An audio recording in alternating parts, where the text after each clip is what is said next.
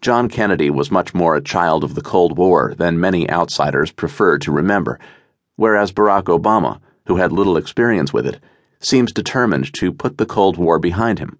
But the question that must concern us all is, can he do it? If we are to bequeath to our children and grandchildren a livable world, he must. As I had painfully engraved in my thoughts during the missile crisis, nuclear weapons anywhere are a danger to people everywhere.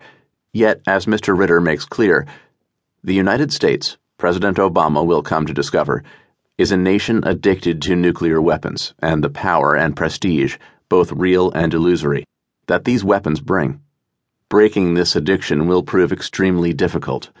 This is especially true given the lack of having any real nuclear disarmament policy in place since the dawn of the nuclear age.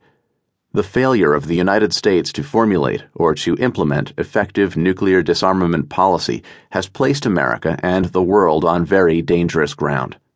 The longer America and the world continue to possess nuclear weapons, the greater the likelihood of nuclear weapons being used. The only way to prevent such a dire outcome is through the abolition, and not the reduction or control, of all nuclear weapons. Mr. Ritter brings great personal experience to his task. Literally on the ground, he was charged with finding out the truth of the belief that Saddam Hussein was hiding nuclear weapons.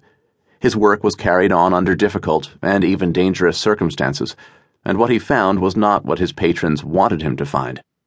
With great intellectual courage, he reported what he found. He has carried that mindset into this book.